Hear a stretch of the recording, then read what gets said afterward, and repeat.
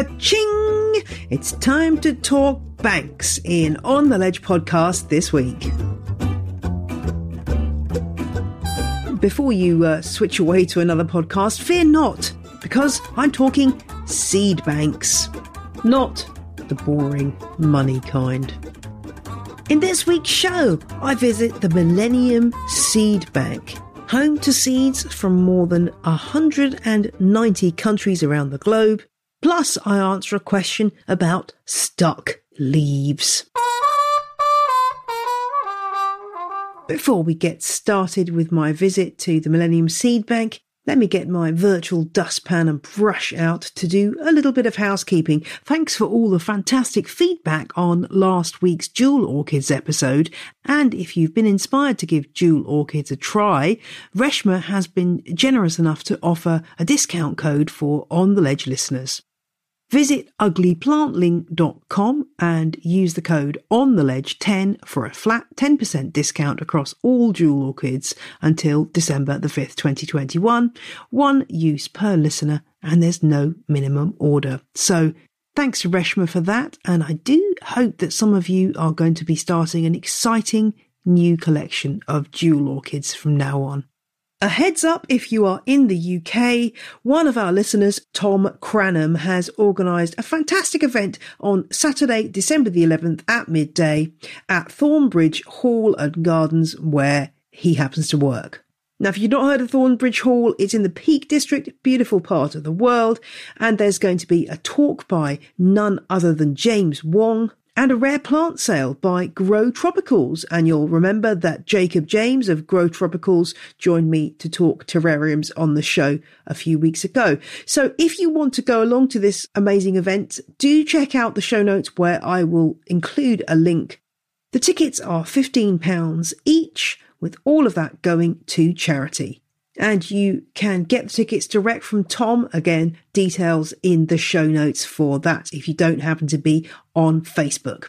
And on the Patreon scene, thank you to Molly, Anna, Raymond and Eva for all becoming legends, and Sarah, who became a crazy plant person. And just remember, today, November the 19th, 2021, is your deadline for getting your address up to date in Patreon if you are a member at the legend or superfan level. End of the day today, get it done. That'll make sure that your mail out will go to the correct address. And if you have any problems, please do drop me a line. I will help you. I do love it when I get messages from listeners reminding of things I've forgotten. And one of these came from Anne this week, who reminded me that back in episode 79, quite some time ago, I talked about the Soil Sleuth. That was my gadgets episode. And I talked about this tool, the Soil Sleuth, which is kind of like a big stake that you can stick into plant pot substrate to tell if the plant needs watering. And I said I would update you on how I got on with the Soil Sleuth, and I hadn't done so. So apologies for that if you've been hanging on for that information. If you didn't hear the episode, as I say, it's a big plastic red spike that you poke into the soil, and it's got little notches along that spike which allow you to take different depths of soil samples to see whether your pot needs watering. And Anne wanted to know whether it was any good because she wanted to buy one as a Christmas present for a friend. What I would say is it is good for big containers. So if you have containers over, I would say 30 centimeters diameter, it's really excellent because you can get down deep into that root ball and really see what's going on. You're not relying on a soil moisture meter, which can go wrong, to be fair. This and sometimes often doesn't work if you're using particularly airy substrates. With this, you're actually getting a piece of the soil at each of those depths out, which will give you a real indication of how dry it is. So it's really good on big plant pots, and I think that's what it's designed for interior landscapers to use when they're going around and they're looking at really big planted containers. If you've got smaller pots, it's not so useful because it's quite a chunky thing. It's kind of like a very thick pencil width, and it could be too big for some of your smaller pots. I guess you could make one of these, a smaller version, by just making some notches into something like a a wooden kebab stick if you fancy getting crafty, and that would definitely work. So maybe experiment with that. But if you want to buy it as a gift, I would say definitely go for it if you know that person has a lot of really large pots. Other than that, yeah, my advice is always use your finger or just stick a kebab stick in there or a wooden lolly stick for a few minutes and see if it's damp when you pull it out. That's the easiest way. And while you're doing that, you're also adding a little bit of extra air around the roots, which is no bad thing. And Alastair got in touch about the Q&A on a cold conservatory in episode 201. And Alastair was full of useful suggestions for what could be grown in this cold conservatory, suggesting citrus. It's a really obvious thing for a cold conservatory. Don't know why it didn't occur to my brain. They will do very well in a cold but not frosty conservatory. They really don't like central heating in the winter, so will be much, much happier out in that cold conservatory than they would be either outside or in your warm house. Other things that Alastair mentions along the same lines are things like olives, acacia, bougainvillea and brugmansias. So if you've got those on the patio and they need somewhere to go, a conservatory is a great place for them. He also suggests Cymbidium orchids. That day-night temperature difference that you'll get in a cold conservatory actually helps to initiate flowering, so that's a useful thing. And Alastair writes, she can also grow some of the showier forms and varieties of hardy orchids such as Calanthe and Cypripedium. Awesome. And he also mentions Clivia. Gosh, again, another obvious one there. Really good choice. And begonias, especially the hardier ones like Griffon and Carolinifolia, are okay with low temperatures as long as they aren't kept too moist. What excellent suggestions. Thank you, Alastair, for your thoughts. If you've been listening to On the Ledge for any amount of time at all, you'll know that I'm pretty enthusiastic about seeds.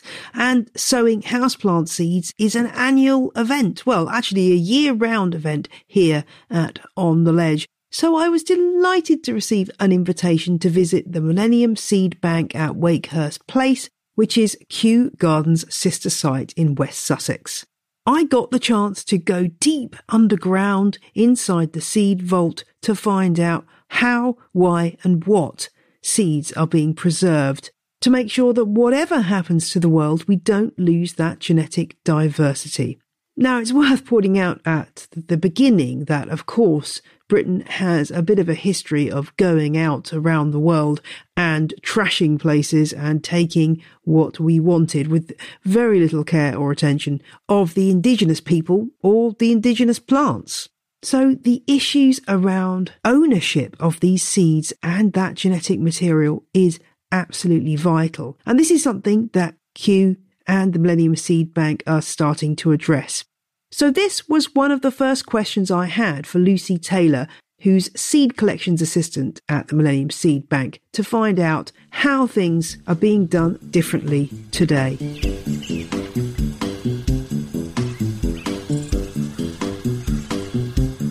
I mean, I guess the first thing I want to know is, where are you getting the seeds from? Have you got intrepid people going out into the wild, people sending seed to you?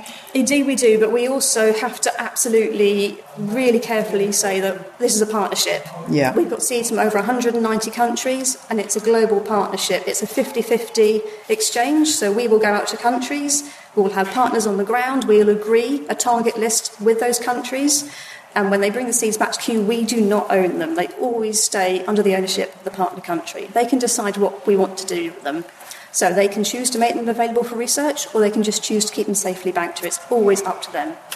And that's really important, isn't it? Because, you know, in the United Kingdom, we have a bit of a track record of going to other places and... Yes, the good old bad days of the British Empire, which Kew was involved in. We are extremely aware of that. Yeah. Yes. So it's really important, isn't it, that kind of ownership is something that is thought about and thought through, and also granting the nations where these seeds are coming from. Absolutely. The partnership extends to things like resources and training. We often host our partners over here for training. We will share knowledge and ideas and research and the latest best techniques we have in conserving seeds. It's absolutely paramount that the seed that arrives at Wakehurst Place to be banked in the vault is viable, free of pests, and able to last for as long as possible.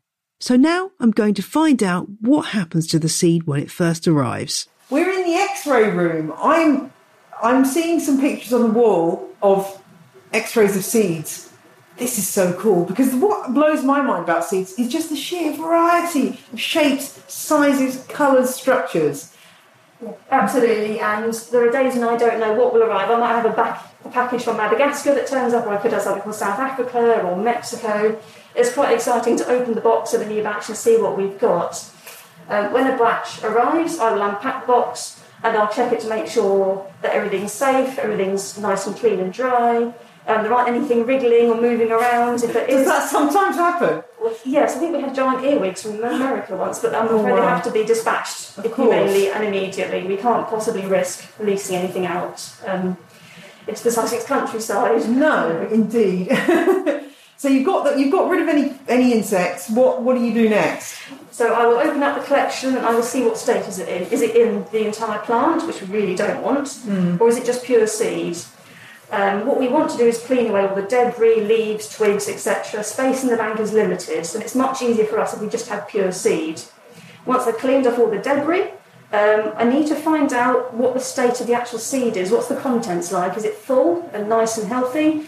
Or is it infested with a bug or infested with a fungus, for example? So the quality matters.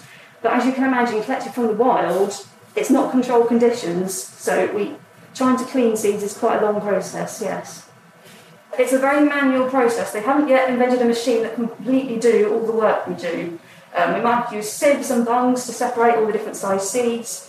We have machines called aspirators which separate things based on weight. So a heavy full seed will fall into the heavy fraction, an empty seed will just blow off into a light fraction. There's some videos online I've seen of homemade aspirators as well, which are quite cool.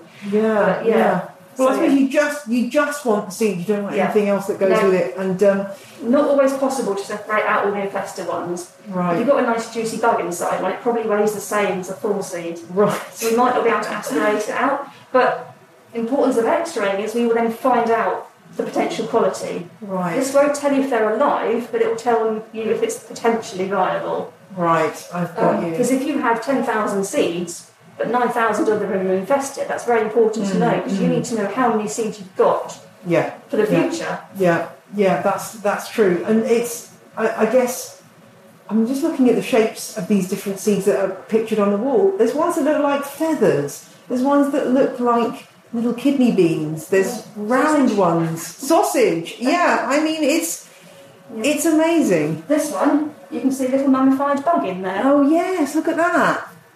Yeah. It's made its way in. If you'd like to, we can do one quickly now. Yeah, that would be great. So this is our marvellous X-ray machine. It's absolutely fantastic. It's all enclosed. It's safe for us to work here with no protective gear on. Okay. So we don't have to go out the room like you did, like the dentist does. No. And it's actually designed for hospitals, X-raying tissue samples. Oh, right. Which is why it asks for patient names, physician IDs. So do you put whatever this genus name is in it? That's brilliant. The patient is. So we'll just open it up. What we've got here is a legume from Madagascar. It's beautiful. Yeah. It's like a round, shiny red ladybird almost. Yeah. Isn't that a beautiful seed? I love legumes. They're really good for seed banks. Yes, nice and big size. Nice and big. Yes, you're not seeing manage dust. No. There we go. So we've just popped it in. And I'll just start up the machine. It should only take a few seconds. Yeah. This isn't quite so good for small, tiny things like begonias. I know that they're beloved of houseplant people, but I'm afraid I twitch when I see them. Their seeds so really dusty. Yeah, just a big pile of dust. It's not very helpful. So I can't X-ray them. I have to actually physically cut test them, i.e. slice them open with a scalpel. Oh wow! Presumably under a microscope. Yeah. You're working. Oh, that's amazing. Yeah, I always worry when I get a packet of seed and you look at it and you go, there's nothing in here. And you have to kind of look really closely and go, oh yes, there is. It's just so small I can't hardly see. That's my life here sometimes. So they look, okay. Yeah. So what we've got, if I just change the contrast, we've got lots and lots that are good, but can you see here? Yes. These are not so good, so something's going on in them. I don't They've like just got that. some sort of shadows there, haven't they? Which I suppose could be they've dried out too much, or then I think it's probably infestation. Infestations are very popular with bugs. Yeah. So here's a nice good one. It's nice and full of round and solid and persistent. Not so keen on these ones. Right. Yeah, that's a very nice collection, actually. Yeah. That's not bad at all. We can never really eliminate all infestation from wild collections. So, do you ever X-ray and think every single one's got a bug in it? Is it quite common to get a lot of infestations? Not very common, but it does happen. Yeah. It's just part and parcel, really. Yeah, I'm sure what we can do is, because this is a digital image, we can save it and send it to our partners to show them and say, this is what happened. Perhaps could you try and collect a bit earlier next time, or could you put some kind of net around the developing seed pod to prevent infestation? So, yeah, it's a two-way communication. Quite often they'll try again the next year, and next time I'll get a nice batch. Yeah, yeah. So if we're happy with the cleaning and the X-raying, we then count them to find out how many seeds we've got and how many potentially viable seeds we've got. So then we can work out, we can make this many available for research, etc. But once we're all happy with that, we can then take them down to our bank vault.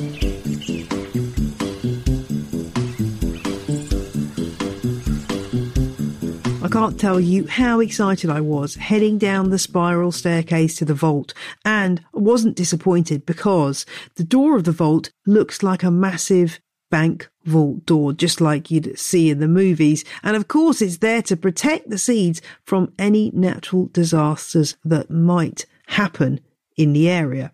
Once we'd got through the airlock and into the vault itself, Lucy showed me some of the treasures within. Apologies for the background noise, but as you can imagine, there is a lot of machinery going on to keep the conditions right in here. So this is our bank vault. This is underground dry room, and it's very dry because we need to dry the seeds below 17% relative humidity to get them ready for banking. In here, you can see these cauldrons coming on, and these are where the seeds are stored. There is Shannon. Shannon's in there, thank you. Mm-hmm. So you can just have a quick look through. Oh yeah, okay. Wow. Oh, I see. Loads and loads of shelves with what I in my would call mason jars, glass jars full of seed. Actually, my colleague's in there right now. So it's minus 20 in there. Oh, okay. Minus 26 with the wind chill. Oh, okay, that's chilly. That is chilly. What's the biggest seed? Have you got any seeds that are like you have to store in a big, giant... Oh, we've got massive parfait jar, these Kilner jars. We've got palms that are about this big. Right. That you need to...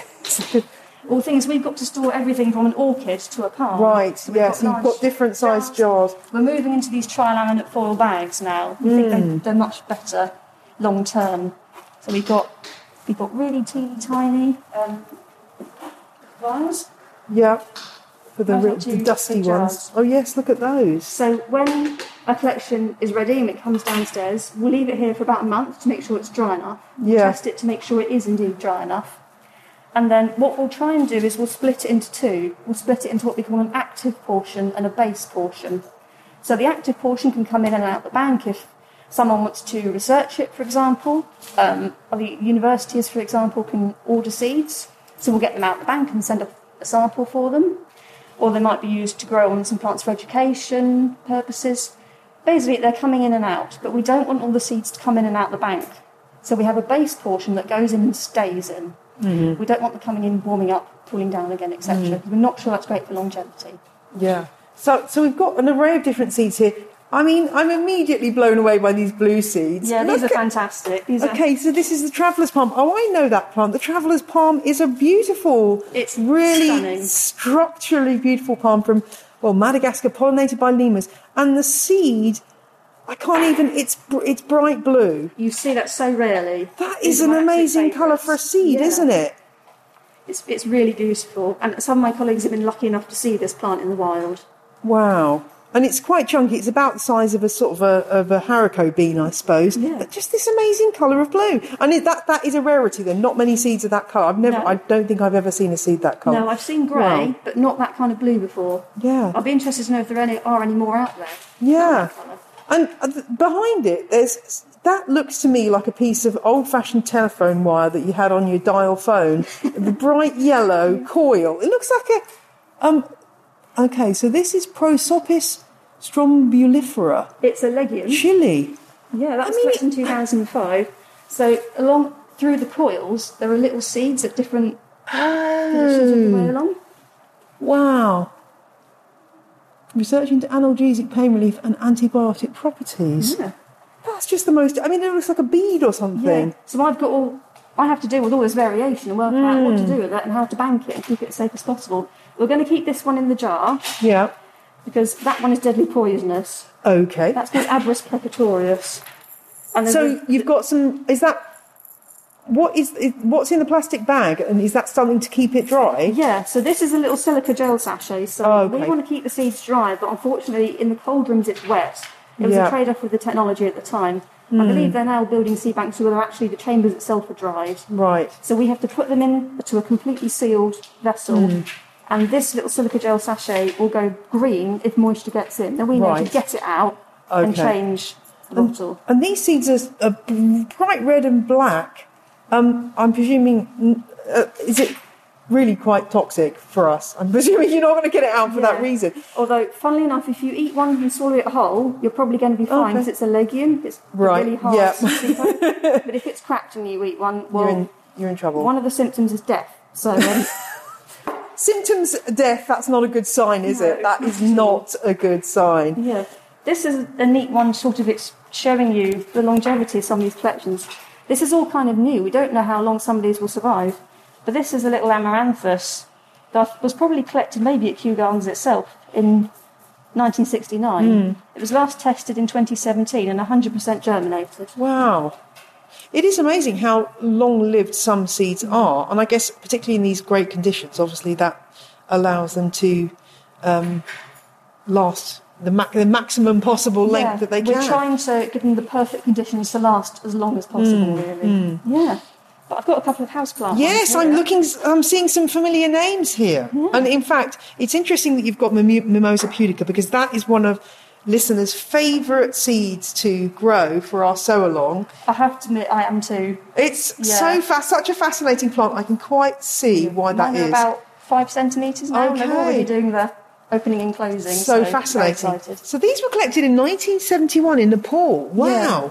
And they were last tested in 2006, and again, they were 100% germination. So you take a small sample of the seed out for that testing, and then try to germinate them in their ideal conditions? We need to know these seeds are alive and stay alive, and we also need to be able to turn them back into plants for restoration. Right.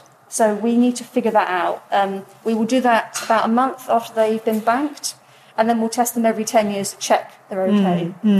But you can see from this tiny little begonia there's hundreds of seeds in there, but they take up such a small amount of room. It's just like a tiny amount, isn't it? So you can imagine how you can keep a huge amount of genetic material in such a small space. Yes, yeah. I mean, we reckon it takes about £2,000 to make a collection, but they're worth... You can't put a price on the collections that we've got here. Of course, yeah. And if you were trying to have like 200 travellers' palms, you can imagine the amount of space you'd need in a botanic garden and the watering and the care. And, exactly. They just sit here sleeping. That's why the seeds are just such incredible things, isn't it? The sheer potential that is there and just waiting for that moment when conditions are right for them to burst forth. And what about these big fellows at the back here? They look like chocolate truffles, but I doubt they're edible. Yeah. So these are Dayun Edule, and they're from Mexico. Wow. So I think some people do grow them as houseplants. I haven't come across them myself. I can't picture that particular one, but I love those seeds. They're big. They're the size, I said, they're the size of a small chocolate truffle. And, I mean, I just would love to see those big seeds breaking open and germinating. Must be an exciting sight, but they are amazing. That one is also under threat from habitat loss and poaching for the horticultural trade again. Yes. Yeah. So you can see why we've got such a big door on the front. We have to be ever so careful. Do you think there's anything missing from the labels on these jars? Well, presumably you don't advertise what they are individually. You've got a barcode so that you can, but other people might not be able to go, I need to... We don't put names on, because if anyone did manage to break in, we'd hope they'd freeze to death before they found what they were looking for. Yes. But also plant taxonomists They do like to change the names. They do. So we don't want to label a load of plants. If they change it, then have to go into -20 and do all the labels again. So I can imagine that in itself must be a lot of work. So that label tells me the location, so I can then go and find it in the bank. Yeah. We have some collections where even if I go into the record, it won't tell me where it was collected. The location data is kept secret. Well, if I can drag you out the bank, perhaps we can go see some things germinating. Yes, let's go. Right, we'll head back out and round again. Thank you, guys. Thank you. Thanks ever so much. This is our germination lab. And once we banked the seeds, we then need to work out what they need to germinate. You can imagine seeds in the wild. Often they don't just spring up here, there and everywhere. They need the right conditions and the right cues before they germinate. And this is the most exciting bit of my job for me, to find out what they need and try and crack it. We can do lots of things here. We've got incubators, you can see all around us. And they range from 0 degrees to 40 degrees. Wow. We can do a day-night temperature difference. We can mimic a dry season and then a wet season. We can mimic a winter going into spring. Anything to try and convince these seeds to germinate. We need to be able to germinate them, because if we can't get them back into plants, how can we use them? And so that must be a real sort of detective work sometimes. Yeah. You must have an idea from possibly the climate, but some seeds, are there any particular seeds that just takes you a long time to figure out what's going on? Like, for example, hollies, ilex.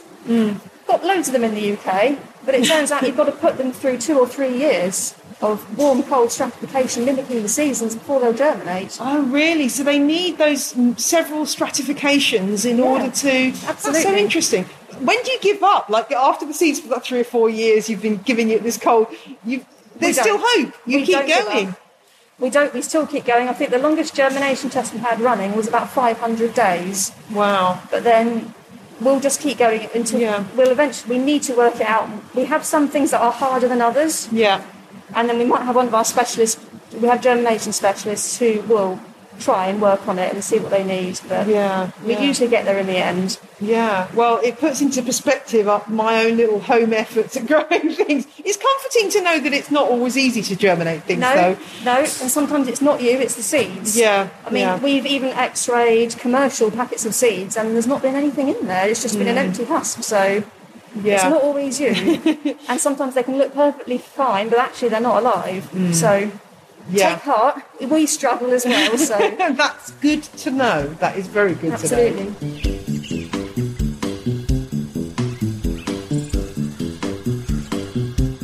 More from the Millennium Seed Bank shortly, but now it's time for Question of the Week.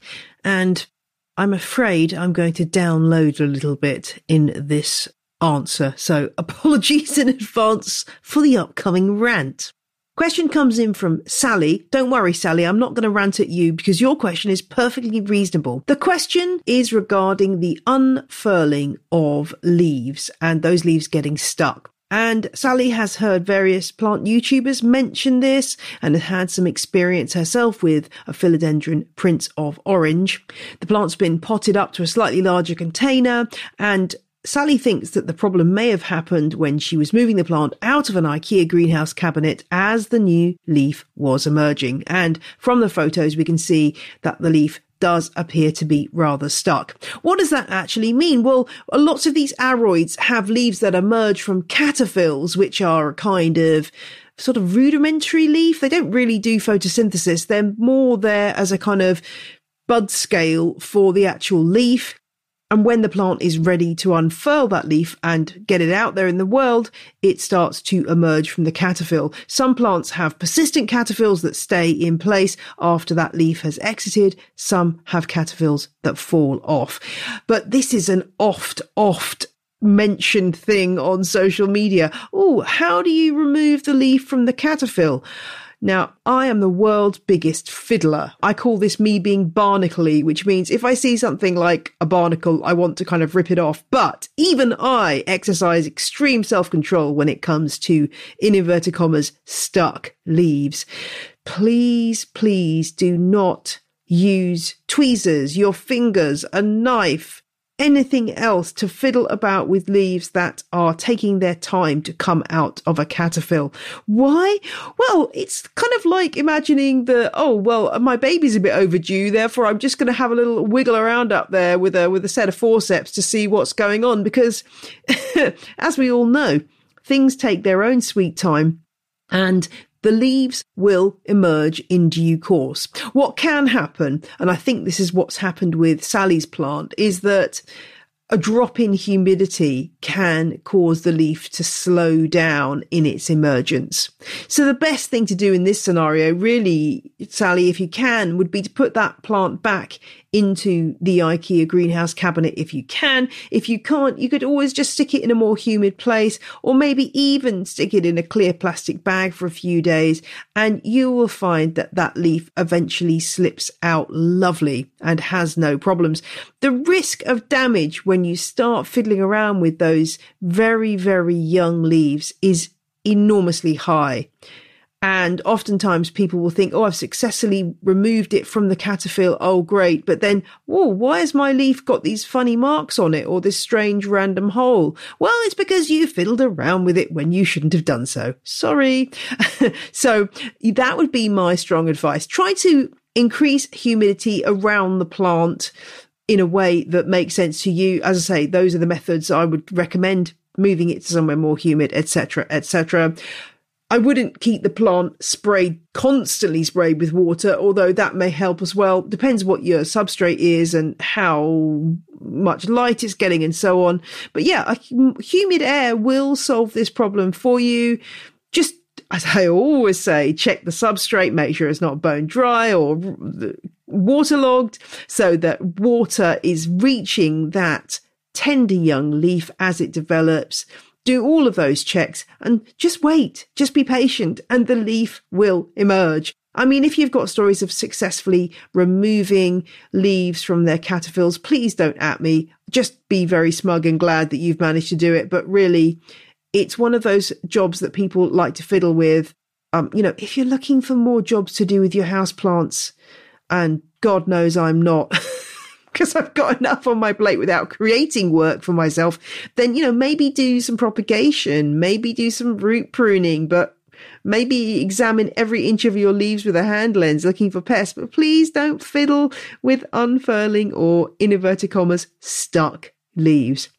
Okay, rant over. I hope there was some helpful advice in there, Sally, as well as my rant. I think it's one of those things that people get very worried about. But as I say, I've got a philodendron, I think it's Imperial Red, and yeah, it's not getting enough humidity really. And yeah, sometimes the leaves do get stuck, but it does resolve itself and the plant is fine. And as a result of me not fiddling around, the leaves, when they do emerge, are intact and okay. So there you go. That's my advice on stuck leaves. If you've got a question for On the Ledge, drop me a line. ontheledgepodcast@gmail.com is the address, and I would love to hear from you. I'm currently collating questions about Christmas-related issues. I've had some Christmassy Q&A questions, so I'm asking for more of those to put together a Christmassy episode. So do get your Christmas-related questions to me. Maybe your Christmas cactus is already in flower, or maybe you are wondering how to stop your paper white narcissi from falling over. Whatever your festive inquiry is, do let me know and I will endeavour to help. And now let's head back to Wakehurst Place, where I'm finding out more about how the Millennium Seed Bank is helping communities around the world conserve their seeds. So my name's Aisha Farouk, and I'm what they call a conservation partnership coordinator for the MSBP. So tell me what that involves. That's your official title. In practice, well, what do you end up spending your working day doing? So my typical working day is very varied. What I take care of is the MSBP, which is the Millennium Seed Bank Partnership. And the MSBP is essentially a global partnership. I think we've got 155 participating institutions from about 97 different countries and territories. My essential role is to coordinate and take care of those kind of partners around the world. my particular region is actually Europe and Oceania. There's very similar continents that are very close together. What we tend to do is we work with partners to try and help them or support them in conserving their plant diversity through seed banking and also through training and kind of knowledge exchange. So I do a lot of travel to my partner countries to talk to them about kind of troubleshooting, talk to them about how to kind of work with what they've got really, and also build capacity within countries to conserve seeds. And what are the challenges in that work? That sounds like I presume there's so much habitat pressure around the world and competing demands. Yeah. Does that impact on seed populations and taking care of endangered species? Yeah, so we tend to focus, or essentially our partners tend to focus on things that are extremely threatened within their particular countries, particular habitats that they're interested in. So we used to say, the 3 E's: endemic, endangered, economically important, and we use essentially as much of the tools that we have in our arsenal to actually cope with some of these big challenges. While populations are being extremely threatened at the moment, we're going through mass extinction. 2 in 5 plant species are threatened by extinction, which is a big, major issue. And then coupled with that, you've got kind of food security issues. So people who are dependent on some of these plants or useful plants are seeing that, it's diminishing and knowledge is not being exchanged. So we do a lot of work, not just in conservation and not just seed conservation, but also livelihoods as well. Setting up community seed banks, for example, and more recently, I've got a project looking at conserving useful wild harvested fruit and nuts in the South Caucasus in Georgia and Armenia. So we're working with local communities to see what they find important in terms of the things that they harvest from the wild, bringing some of them into cultivation, storing them in seed banks, duplicating them here, and things like that really, and making them aware of kind of sustainable harvesting. So we do a varied amount of things around here, and I do have some things growing in the nursery that's from that project as well. Should we go and have a look? Let's go and have a look. I'm so excited. You're going to show. You've got a vial there. So there's loads of different seed banks around the world. I mean, essentially, is what we're storing seeds. But there are so many different seed banks out there and so many different purposes. So, if you think about seed banking, it's been around since, whenever people started growing food. You've got your European kind of botanical garden seed bank, and they have kind of their own cultivated collections, for example. And a lot of their purposes is actually to grow on their collections and also to exchange with other botanical gardens, through the Index Eminum, which actually started in the beginning of this 18th century, which is fantastic. And then you've got agricultural seed banks, obviously, and that depends on kind of which country you're in. So in the Caucasus, for example, they're big on their wheats and the breads and the pomegranates. I didn't realize how many pomegranates there were, but they're really on that. And then in Asia, you have the rice and the bananas and things like that. So it's very different in terms of, but essentially agricultural food seed banks. And then you've got your doomsday seed banks, which essentially is, the Svalbard crop seed bank, and then the Millennium Seed Bank, which is all to do with wild species. And we tend to say that we are like a bank in that a lot of the collections, although we are essentially a kind of doomsday seed bank, our collections get used quite regularly for research and restoration. And sometimes it depends on the agreement that we have with our partner countries, obviously, because sometimes we have really, really threatened species and our partners are like, these are these are not to be touched, which is fine. And then but most of them are available for use. I know you've got quite a following in Australia. Is that right? Yes, lots of listeners in Australia. Sure. So we've got a really, really strong relationship with the Australian Seed Bank Partnership. They're called the ASBP. They're fantastic. They do amazing work. And they do a lot of active restoration as well. They duplicate their seeds to the MSB, So a lot of the seeds that we have are actually duplicates of original collections from which are within the partner countries. And after the 2019 bushfire, the fire intensity was really out of this world. It was really, really bad. Obviously, I think you remember the devastation that we saw, which is, bushfires happen all the time, but that was never really seen before. And for some of the species that are in Australia, some of them have very small isolated populations. And these small isolated populations don't really have the resilience to cope with such intensity. So we got a call from our friends at the South Australian Conservation Centre and said, look, we kind of need some seeds sent back, particularly of this endangered pea called Glycine latrobina. And this particular population was collected, the seeds from the population was actually collected in 2007. They duplicated some of the collections here, and when they called up and said, look, we need to restore some of the fire scars in Cuddly Creek, we just said, yep, perfect, sent them 250 seeds from this particular collection.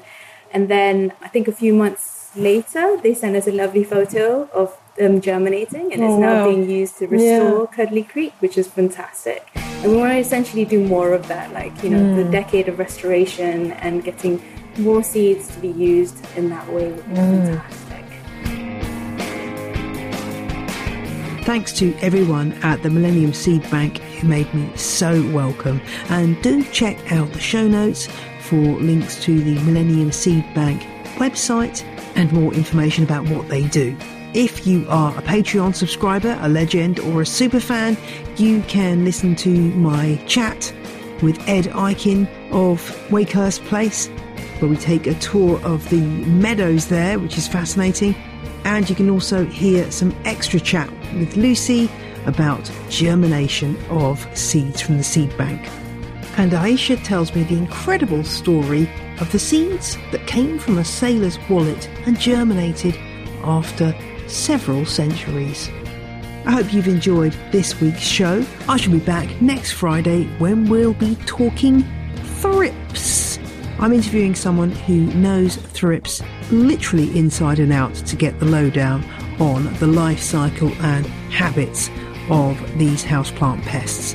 Until then, remember, to plant a seed is to believe in tomorrow. Have a great week. Bye.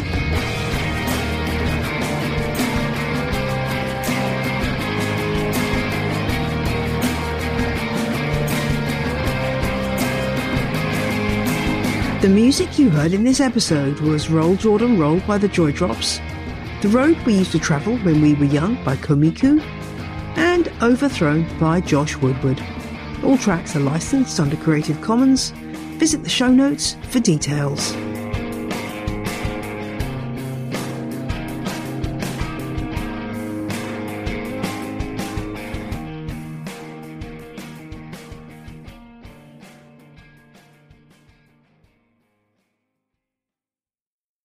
Say goodbye to your credit card rewards. Greedy corporate mega stores, led by Walmart and Target, are pushing for a law in Congress to take away your hard-earned cash back and travel points to line their pockets. The Durbin-Marshall credit card bill would enact harmful credit card routing mandates that would end credit card rewards as we know it. If you love your credit card rewards, tell your lawmakers, hands off my rewards. Tell them to oppose the Durbin-Marshall credit card bill.